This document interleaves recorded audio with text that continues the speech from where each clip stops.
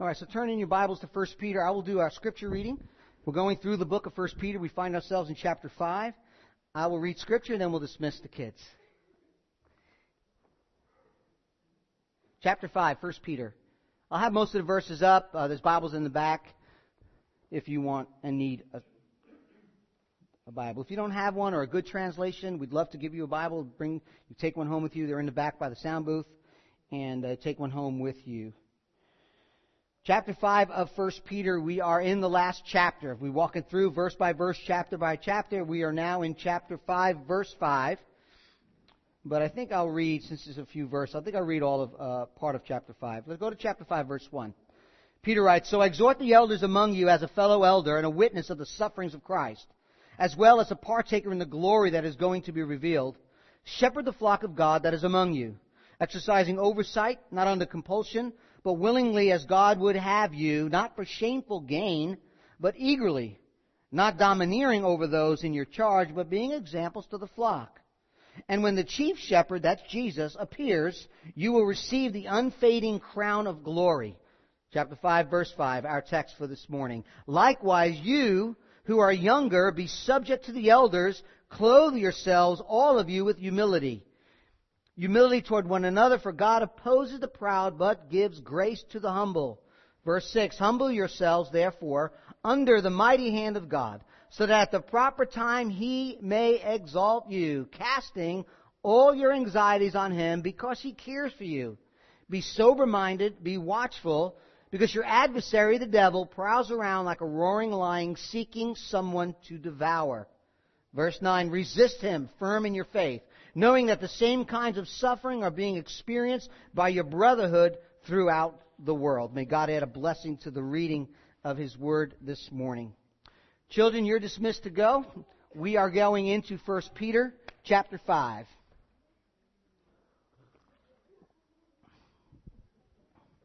Yay! It's good to see kids want to go and enjoy their time as they study together. And 1 Peter chapter 5. As we know, Peter wrote this letter, timeless, precious letter to us, well, to those who are being persecuted first 2,000 years ago in Asia Minor. If you remember, Peter is an eyewitness of the perfect life, the wonderful ministry, the brutal suffering and glorious resurrection of Jesus Christ. Okay? So, this is he who wrote this letter. Let me just bring everybody up to speed really quickly. Just a very short intro. We got a lot to cover. Peter is writing this letter to several churches in Asia Minor. All right, where today would be known as Turkey. He's writing this letter because they're experiencing different forms of persecution, different forms of suffering. And at the beginning of the letter, Peter declares to them of God's great salvific work, which means the work of salvation of the one triune God, Father, Son, and Spirit. And the fact that all Christians, believers in Christ, have dual citizenships. Okay? That yes, we're citizens of this world, but our ultimate and primary and final citizenship is in heaven, to the place when Christ returns with His future eternal kingdom. It is a hope, Peter writes, of certainty that should radically change our perspective, our behaviors, our attitudes here and now. Not just when we get there, but it should change us here and now, that we are citizens of King Jesus under King Jesus' rule, and someday we will reign and rule with Him in a new future kingdom. Peter then instructs that our responsibilities, because of this fact that God has saved us and we are His ultimately citizenships in heaven, that our responsibilities are before God, what we need to do to live separate from sin and dedicated to Him, that we are to be responsible concerning each other, government. He talks about our bosses, our spouses. And last week, Peter spoke directly to the responsibility of the pastor elders of the church. This week, Peter's going to speak to us, or to the rest of the church, including the pastor and elders, on the topic of humility. A topic that's difficult for a pastor, teacher, leader of the church to preach on. I mean, how does one exhort and encourage and kind of push you all to humility with the assumption that I am in leadership and I still need to remain humble, right? right? You have to be humble, yet if you think you're humble, you're not really humble. And if you're not humble, how can you presume and have authority over people? It's a humbling problem, right?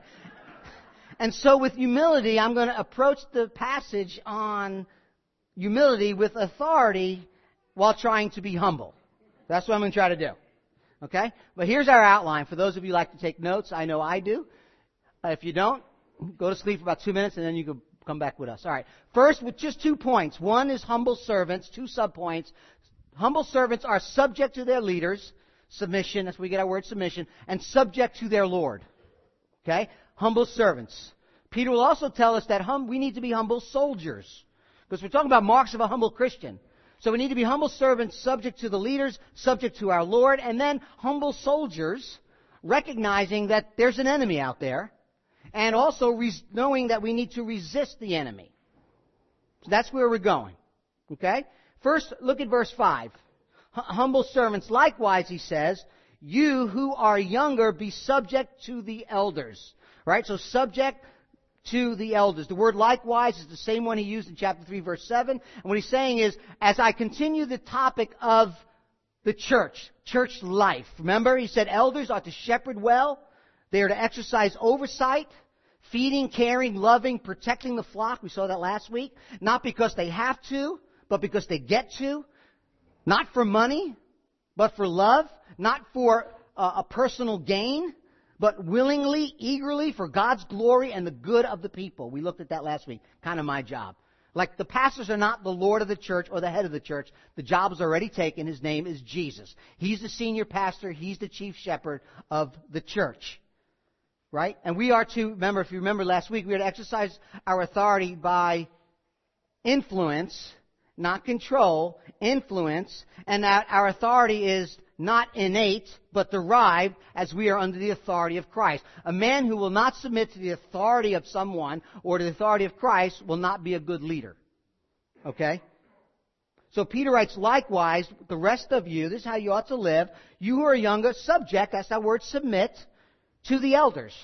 Now that should be familiar to you because the word submission is not an uncommon theme for Peter in his letter. We looked at that in chapter 2. He said, be subject for the Lord's sake to every human institution. Subject yourself to the governing authorities. Chapter 2 verse 18 he says, subject yourself to your bosses, to your masters with respect. Not only those who are good and gentle, but also those who are unjust. Chapter 3 verse 1 he says, wives, be submissive to your husband. So that even if some do not obey the word, they may be won without a word by the conduct of their wives.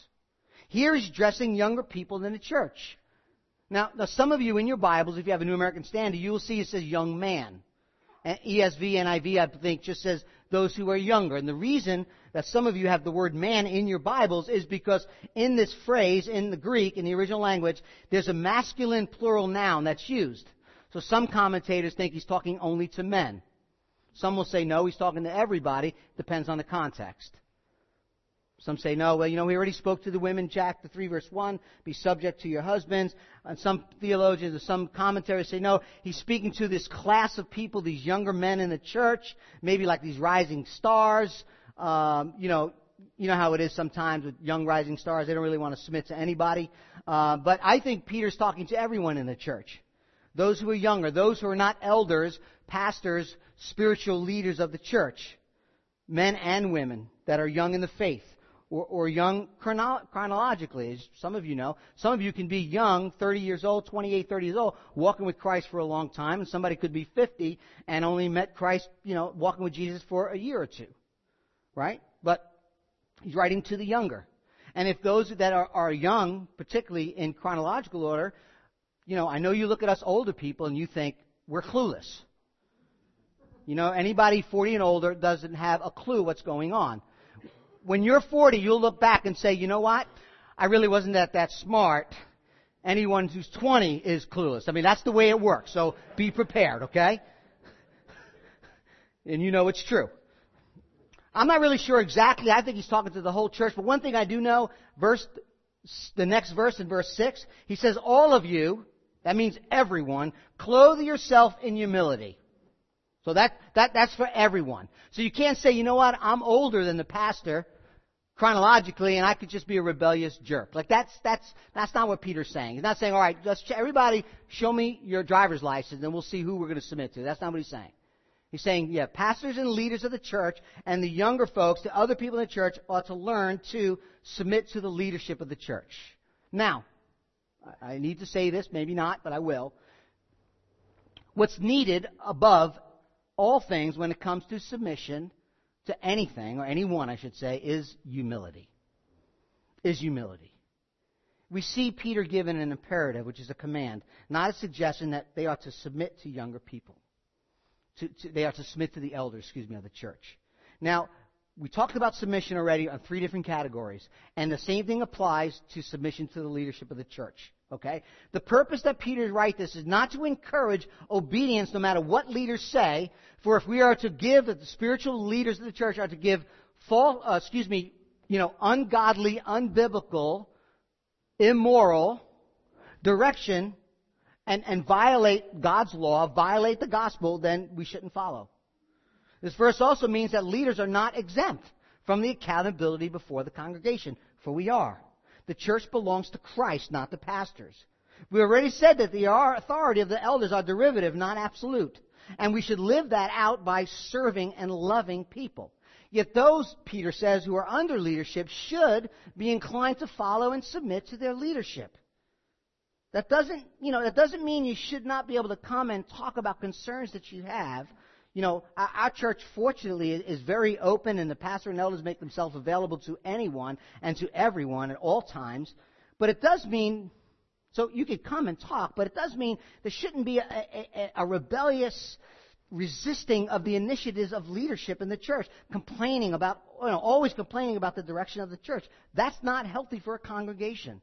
We are responsible and accountable to the community, but the congregation has a responsibility to have a spirit of humility and submission and obedience to the spiritual leaders of the church. Now, I know I'm talking about that and the hair is going up in the back of your neck. I am not going to give you Kool-Aid to drink. Okay, so I know there's abuse. We're not talking about that. Hebrews chapter 13. Obey your leaders and submit to them, for they are keeping watch over your souls as those who will have to give an account. So it's not just what ministry I should be involved in. I know I'm going to ruffle some feathers, but I'm going to say it. Okay? And I've lived it. It's not so much where should I serve in the church, we'll go submit to the leadership of the church. It's not only that. Guardians of your soul, God in His goodness and His love and His mercy for you has placed leadership over you to help you, to care for you, to love you, to say things that might be hard and difficult. Whether it be a community group leader who's shepherding a small flock or the pastor and elders of the church. It's not just that. It's life. If we are citizens of the kingdom and we belong to King Jesus, and King Jesus has manifested Himself in the church as His body, then all of life should flow out of that kingdom reality in your life. It's not just what ministry, it's life. It's life. And God has placed people to love and to care for you. And there has to be a spirit, an understanding that this is good, this is God. It's not innate authority. Pastors don't have innate authority. They have derivative authority under the Word of God. But God loves me enough to have people over me that love and care for me. Okay? I know there needs to be balance. I'm not going to say much more. We could talk about it. If there's been some abuses in your life, we should talk about it. If you're not really sure, and if you're rebellious, you should repent. Okay? It's that simple. I don't know how, you know me. I'm straight to the point. Peter goes on, clothe yourself, all of you, not just submitting to leadership, he says, clothe yourself, all of you, with humility toward one another. Humility then becomes the oil which allows relationships in the church to run smoothly and lovingly. Pride is the wrench thrown into the wheel that causes damage, right? That's what he's saying. Let me tell you what humility is and is not. Humility is not inferiority. That's not humility. It's a false sense of humility, right? I don't deserve grace. I'm such a failure, right? That's just really another form of pride. Look at me. Really, it's just bringing, the focus upon me. Humility is not becoming, worthless and walking around with your head down. We, as the church, sometimes confuse God's call to self-denial, pick up your cross, deny thyself, pick up your cross and follow me, with self-devaluing. self-depreciation. That's not humility. C.S. Lewis says humility is not thinking less of yourself, but thinking of yourself less. Thinking of yourself less. Real humility says, I don't deserve the good and the grace of God in my life. I'm a sinner, I deserve wrath and hell, but here comes grace. God loves me, He cares about me. And to be humble simply means I have value, I have dignity and worth, I'm fully accepted, loved by God. And therefore, I will consider the welfare of others greater than my own. Because I'm secure in Christ. I think it was Neil Anderson who said humility is confidence properly placed. That's a great definition. Humility is confidence properly placed. The Apostle Paul said it this way in Romans 12. For by the grace given to me, okay, where do you get the grace? For by the grace given to me, by God, I say to everyone among you not to think of himself more highly than he ought to think, but to think with sober judgment according to the measure of faith that God has assigned. Right? So as followers of Jesus, we choose the path of humility, not to diminish ourselves, but to discover our true selves by serving others through the love of Christ that He has for us. Humility is about attitude, putting others first. The desires of others, the needs of others are more worthy of attention than our own. And interesting, because Peter used the word clothe. In the original language, the word clothe is used of an apron of a servant who would wrap themselves in an apron. And I'm sure, I'm not 100% sure, but I believe that Peter was thinking about the night that Jesus, and with His disciples, got up, wrapped Himself in an apron, a servant's apron, and washed the disciples' feet as He girded Himself. I want you to hear this about humility. When we are secure in the loving arms of Christ through the gospel, we don't need to take the front seat. We don't need to bask in the limelight. We can humbly serve others. How do you know? How do you know you're living a life of humility? Humility is not something that you can get. Right? It's not something that you're like, I am really humble now. Look at me. You know what I mean? It's just like humility is something that the church, you and I, brothers and sisters, have to continually work toward. Because as soon as we think we're humble, we disqualify ourselves. But here's some things that you can think about. Okay, I'm going to give you some things you can think about whether you're living a life pursuing humility, right? A couple of questions. Number one. Here's a good one. Is your life, please don't answer out loud. Is your life centered on you? Do you need to get your way all the time? Now, I suggest that you shouldn't even answer the question. Ask your spouse, your children, your coworkers, your roommates, your college roommates, okay? Ask them. They'll give you the honest answer, right? Is your life centered on you? 2, do you take criticism well? When those who try to give you constructive criticism and want to help you, do you think right away, you're a jerk, you don't even know what you're talking about? That just immediately pops in, rather than, Lord, what are you trying to teach me? Because prideful people, those who lack humility, don't take criticism well, right? Let a leader pull someone aside and share with them and talk with them about something they did or said that was wrong, and the seemingly humble person turns into a cat looking for your eyes to scratch out. That's what happens, okay? 3, are you considerate of others? Do you really consider what they're thinking, what they're going through, what their needs are, what their perspectives are? Are you caring about people? Are you considerate of others? Or are you just oblivious to the needs around you? That's a sign of pride, not humility. Number 4, last one. Are you consistently relying on the grace of God? We'll look at that more, but humble people rely on God's grace. Are you reminded regularly as you preach the gospel to yourself, are you reminded regularly that you're a sinner saved by grace? And I don't mean just verbally saying that. Do you really recognize that you're a sinner saved by grace? Are you constantly reminded before you speak that it's not for me, there goes, if not for the grace of God, there go I, right?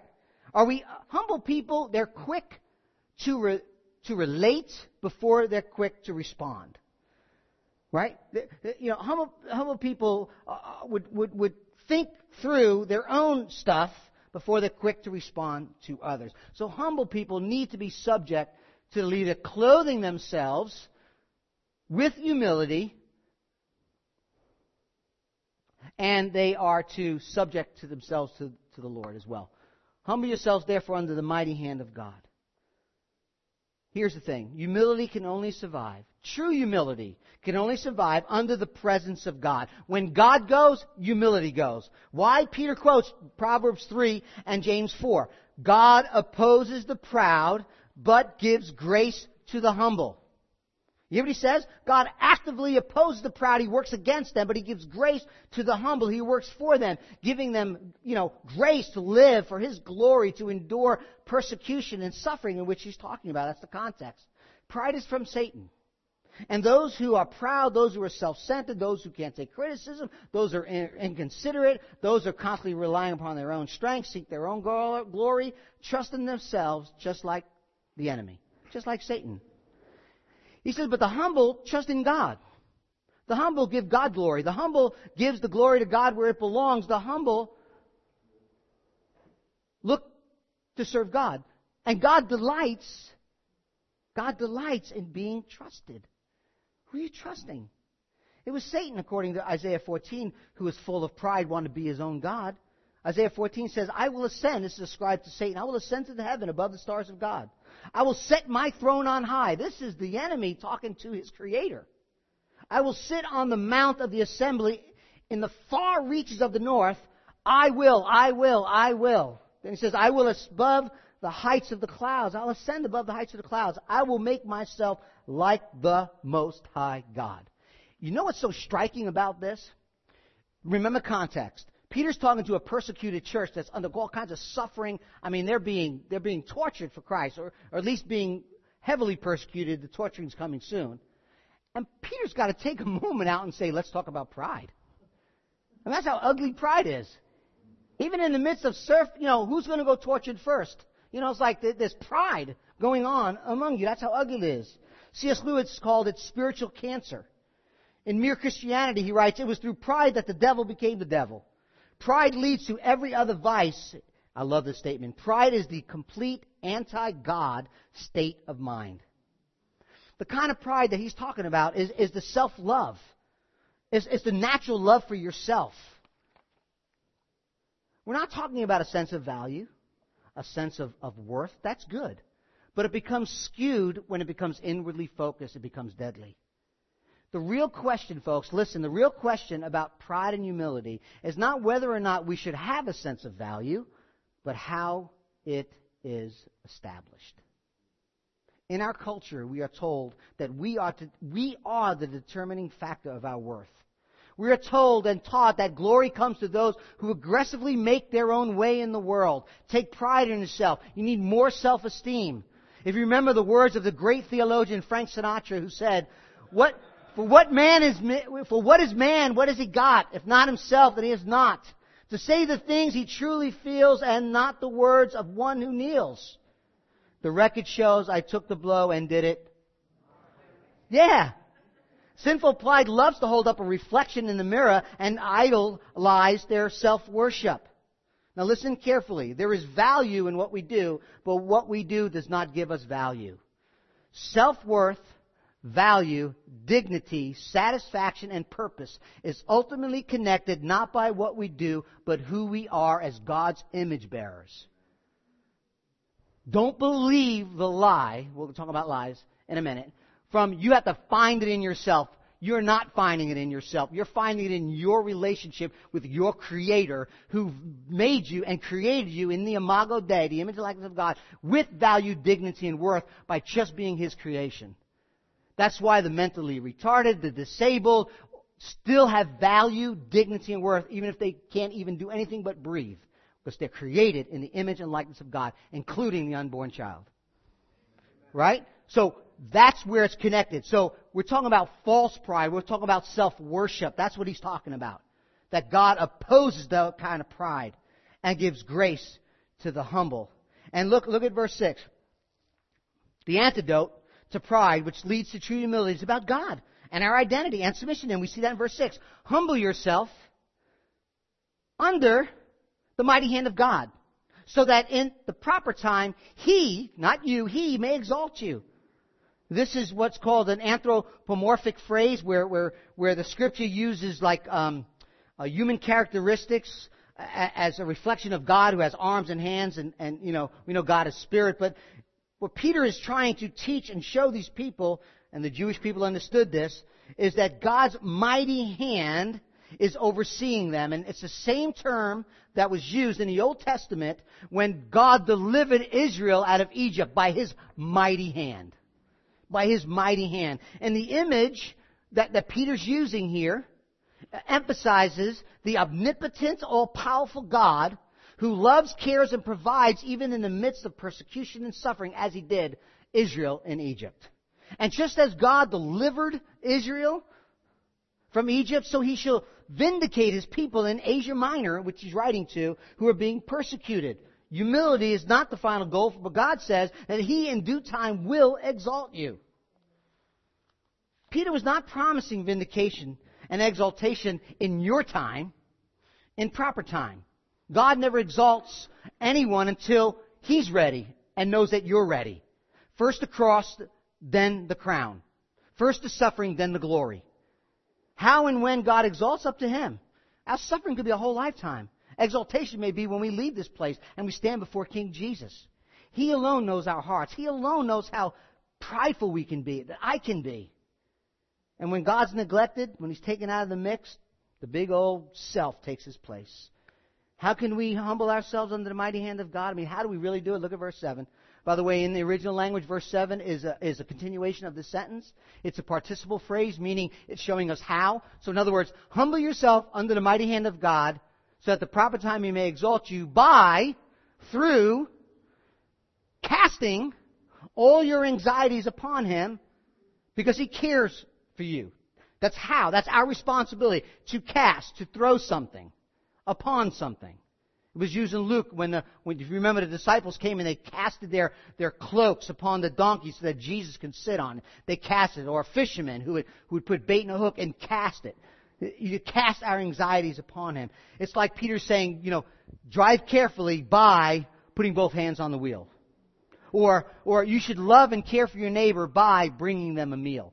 You need to cast your anxieties upon Him let me go back. You shall humble yourself under the mighty hand of God. How? By casting your anxieties upon Him. Now, if there's ever a time and a space or a place or a culture or a time that we could talk about anxiety, it is today. There's a lot of anxiety going on. I know that some anxiety can be physiological and psychological. I'm not denying that. Things chemical going on in your body, that is true. But what is also true is that sin and rebellion can cause anxiety. That's just true. That's just a fact. Now, the word anxiety, you might have in your Bible worry. Matthew 6, Jesus talks about worrying, anxiety. It's the same word. It means to be torn in two different directions. And often when we experience anxiety, sinful, I'm talking about anxiety, it's rooted in two things. If you're taking notes. First thing is unknown future. We get anxious over the unknown future, and we get anxious, number two, over the unchanged future. Unknown and unchanged future. It really comes down to control. It really does.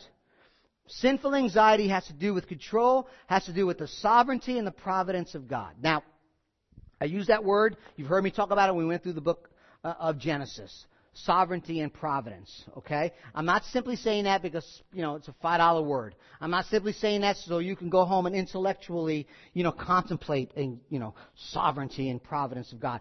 It has everyday application in your life. That's why we talk about it. That's why God mentions it, and that's why God put it in the Scripture. It has everyday practicality. Now, just in case you don't know, sovereignty, the sovereignty of God, is the right and the power that God has to direct and oversee all things. Right? He governs, He reigns, He rules, He's sovereign over the world. That's sovereignty. He has the right to govern, He has the power to govern and direct and oversee all things. That's sovereignty. The providence of God is the working out of His sovereignty.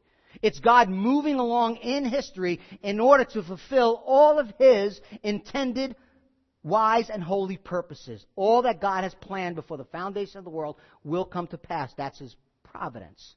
Scripture. Sounds good, but we say Scripture. Proverbs 19. Many are the plans in the mind of man, but it is the purpose of the Lord that will stand. Isaiah 46:9. I am God and there's no other. I am God and there's none like me, declaring the end from the beginning, from the ancient times, things not yet done, saying, God speaking, my counsel shall stand and I will accomplish my purpose. Psalm 115, our God is in the heaven, He does all that He pleases. God is sovereign. Does that mean we're not responsible for the stupid things that we do? We are. I've said this before, I'll say it again. Human responsibility and God's sovereignty run parallel through all of history and all of Scripture. God is sovereign. His purposes will be done. We are responsible for the sins and the things and the decisions we make. And you say, well, how can that be? I don't know. Ask Him. I'm just telling you what the Bible says, okay? I don't understand it. That's why I'm not God. Job's already taken, okay? But we are responsible, and yet God is sovereign. Now, here's the thing. Anxiety is rooted in the unknown future. When we are unsure about the future, we have a tendency to play God. I've said this before, and I'll say it again. Playing God is very exhausting. It is hard, really hard, and stressful to achieve your sovereign will over others, to accomplish what you think should happen. Being God is really hard work. And when we're uncertain about the future and it's unknown to us, rather than rely upon God, rather than trust in God, we stress out about the future. There's an old and corny but true saying. I've heard this a long time ago. It probably dates way before me. It says, we may not know what the future holds, but we know Him who holds the future. We cannot control the universe. Anxiety happens when we hold on to our will and refuse to come under the mighty hand of God. He's sovereign. We're under His mighty hand. And we experience not only by the uncertain future, but by the unchanged future, number 2. And here's a shocker. Hold on. We don't have the right power and authority to change others. Yet we stress out about the unchanged future when people don't do as we want them to do. How much anxiety do we exhibit, do we hold on to because of other behaviors that we can't change them, we can't stop them? Bad decisions that people make that you love. Yes, you get hurt by that, there's brokenness about it, but the bottom line at the end of the day is we don't have control over other people. And we stress out about it. That's why I love the serenity prayer. I've said this before too. I just saying the same thing till we get it. God, grant me the serenity, the peace of Christ, to accept the things I cannot change, courage to change the things I can, and wisdom to know the difference. Lord, what I can't do anything about, what is beyond my ability and responsibility, let me rest in You. God, the things that I should repent from, let me repent. If there are things I should act and take responsibility, let me bring You glory in my action, even if it's repentance of my sins. But Lord, give me the wisdom so that in everything, You're God, I'm not. There's peace in that. Humility is an act of faith. Trusting in God. Trusting God to direct our lives, to work out His purposes in His time. And why should we? Because He's sovereign? Yes. That's true, but more. Look what it says. Because He cares for you. His providences are good for you. His working out in your life is good for you. It literally means for you are His concern. Isn't that nice? We cast our anxieties upon the One who hears and cares and loves and hears our cries. That's Peter's word of encouragement as people walk by humility. Why would anyone tell their anxieties to someone who doesn't care?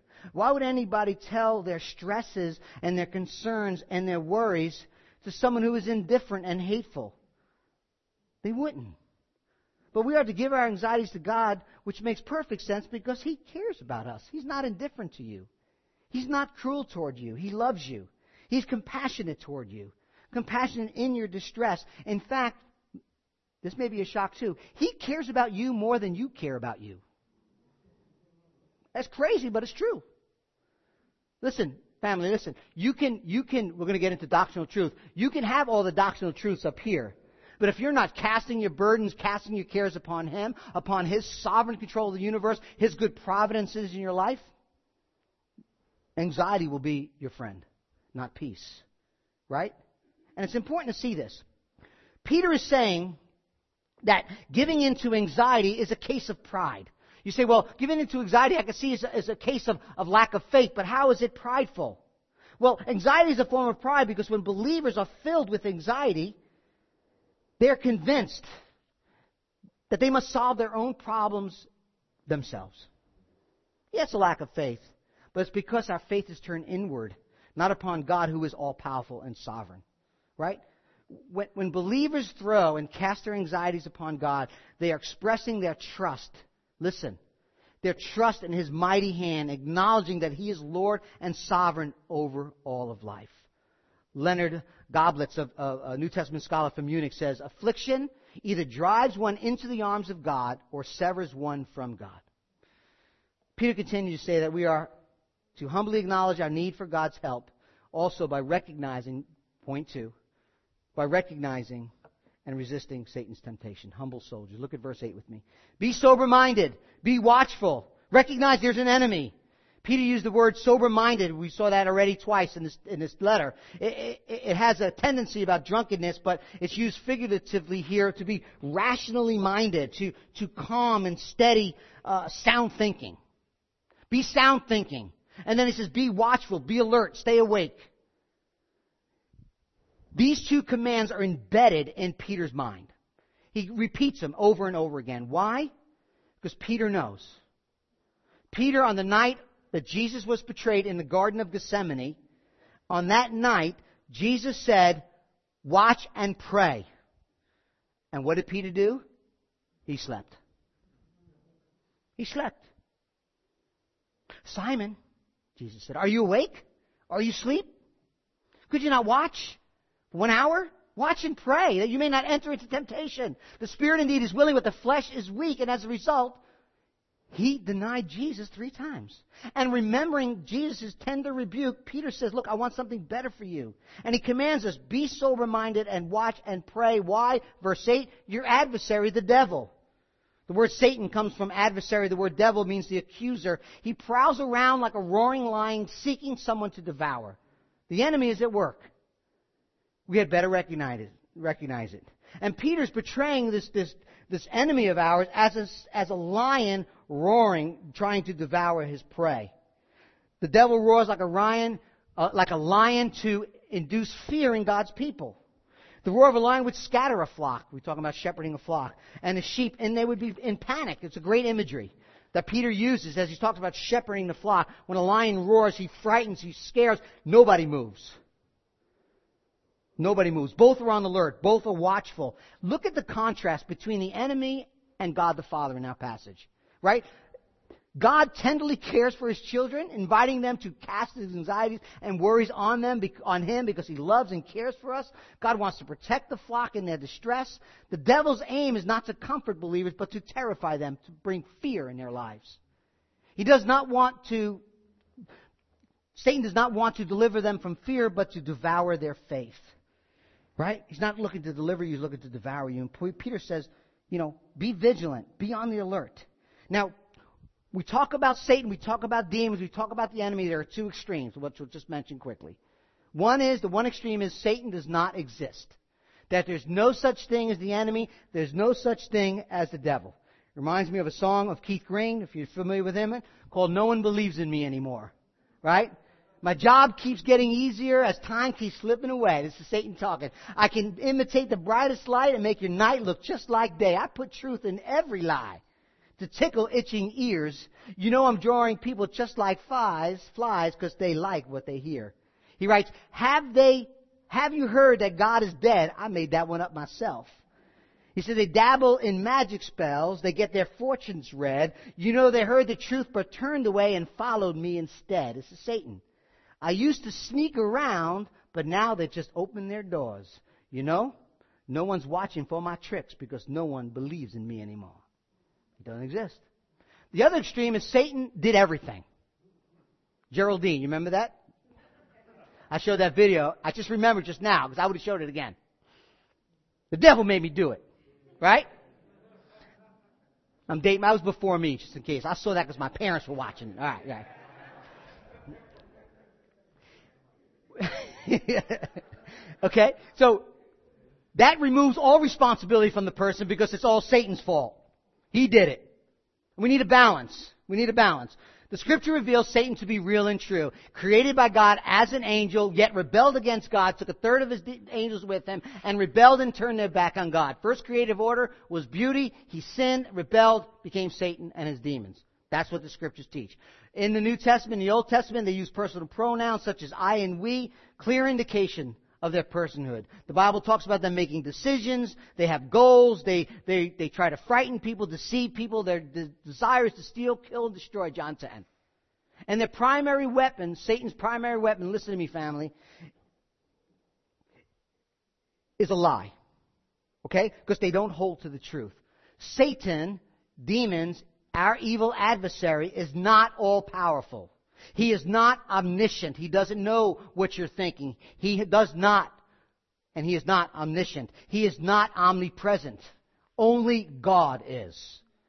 And one of the biggest lies that Satan wants to throw at God's people is that our battle with him is all about power.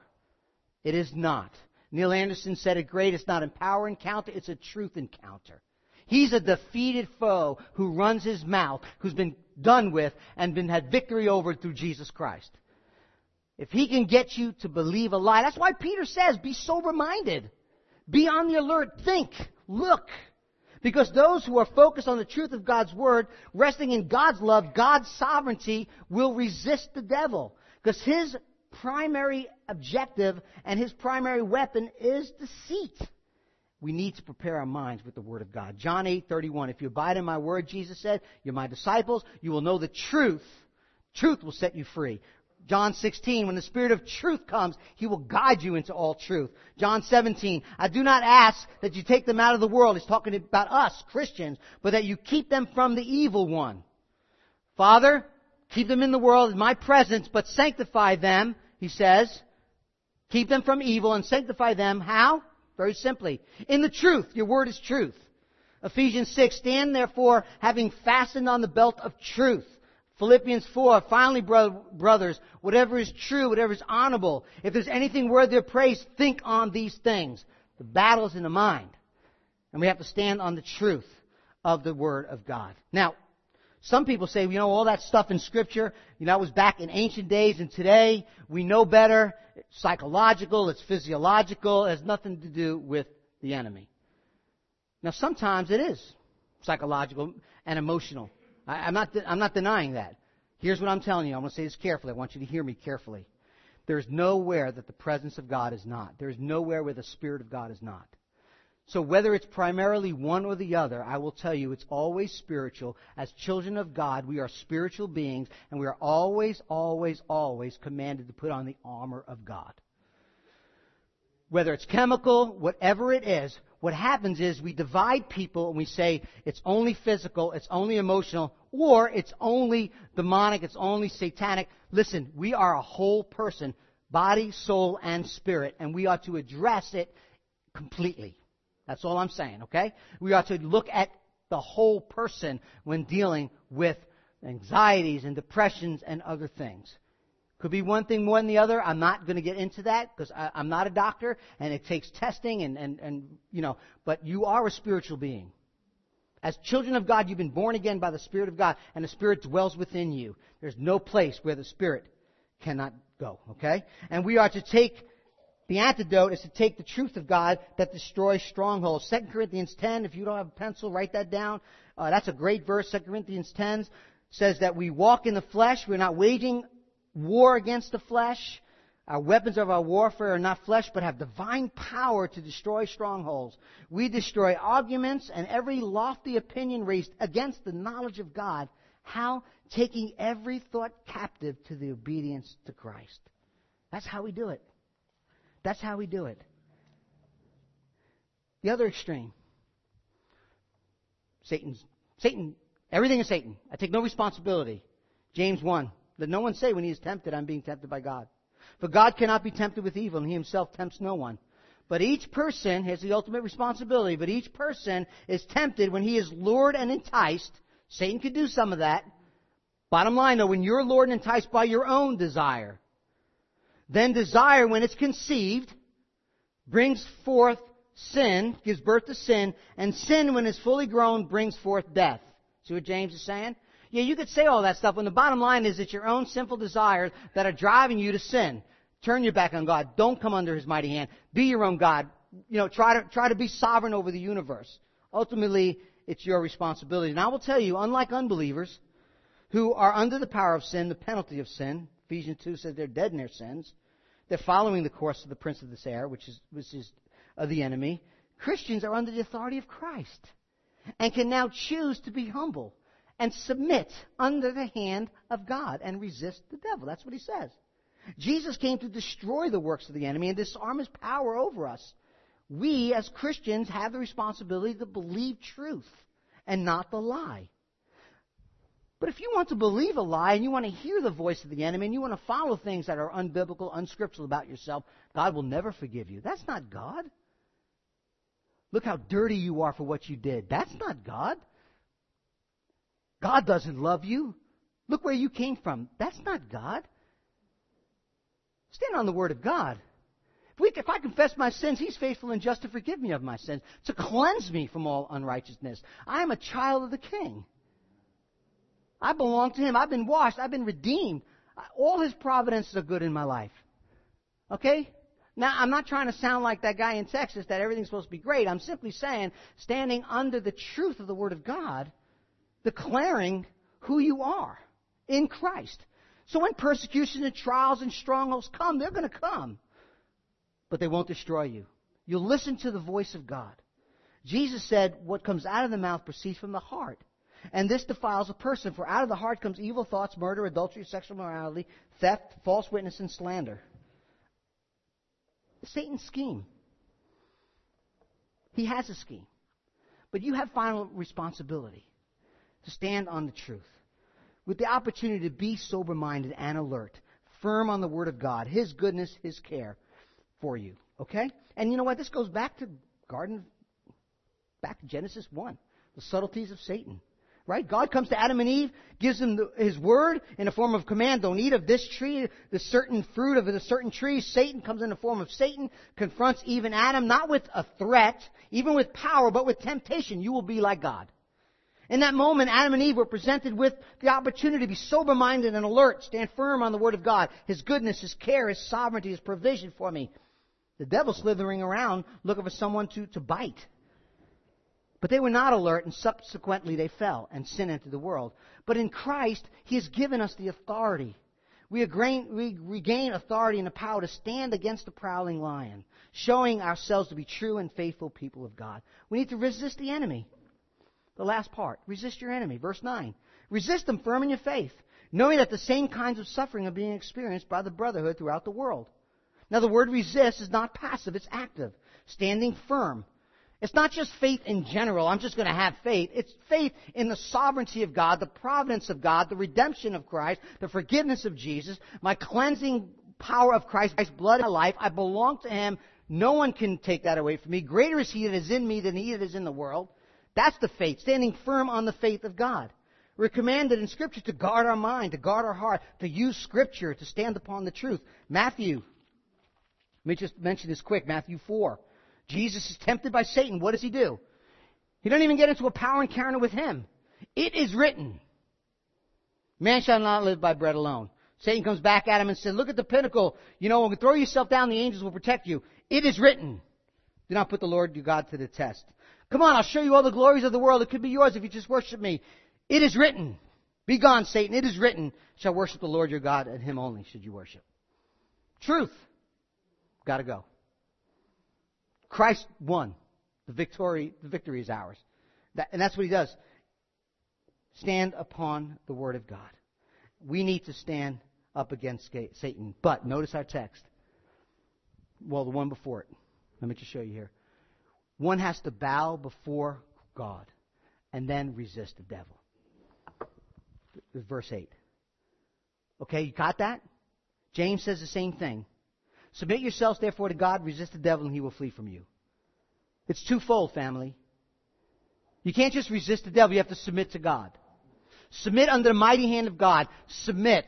He's God, I'm not. His word's over me, I'm not over His word. He has authority over me.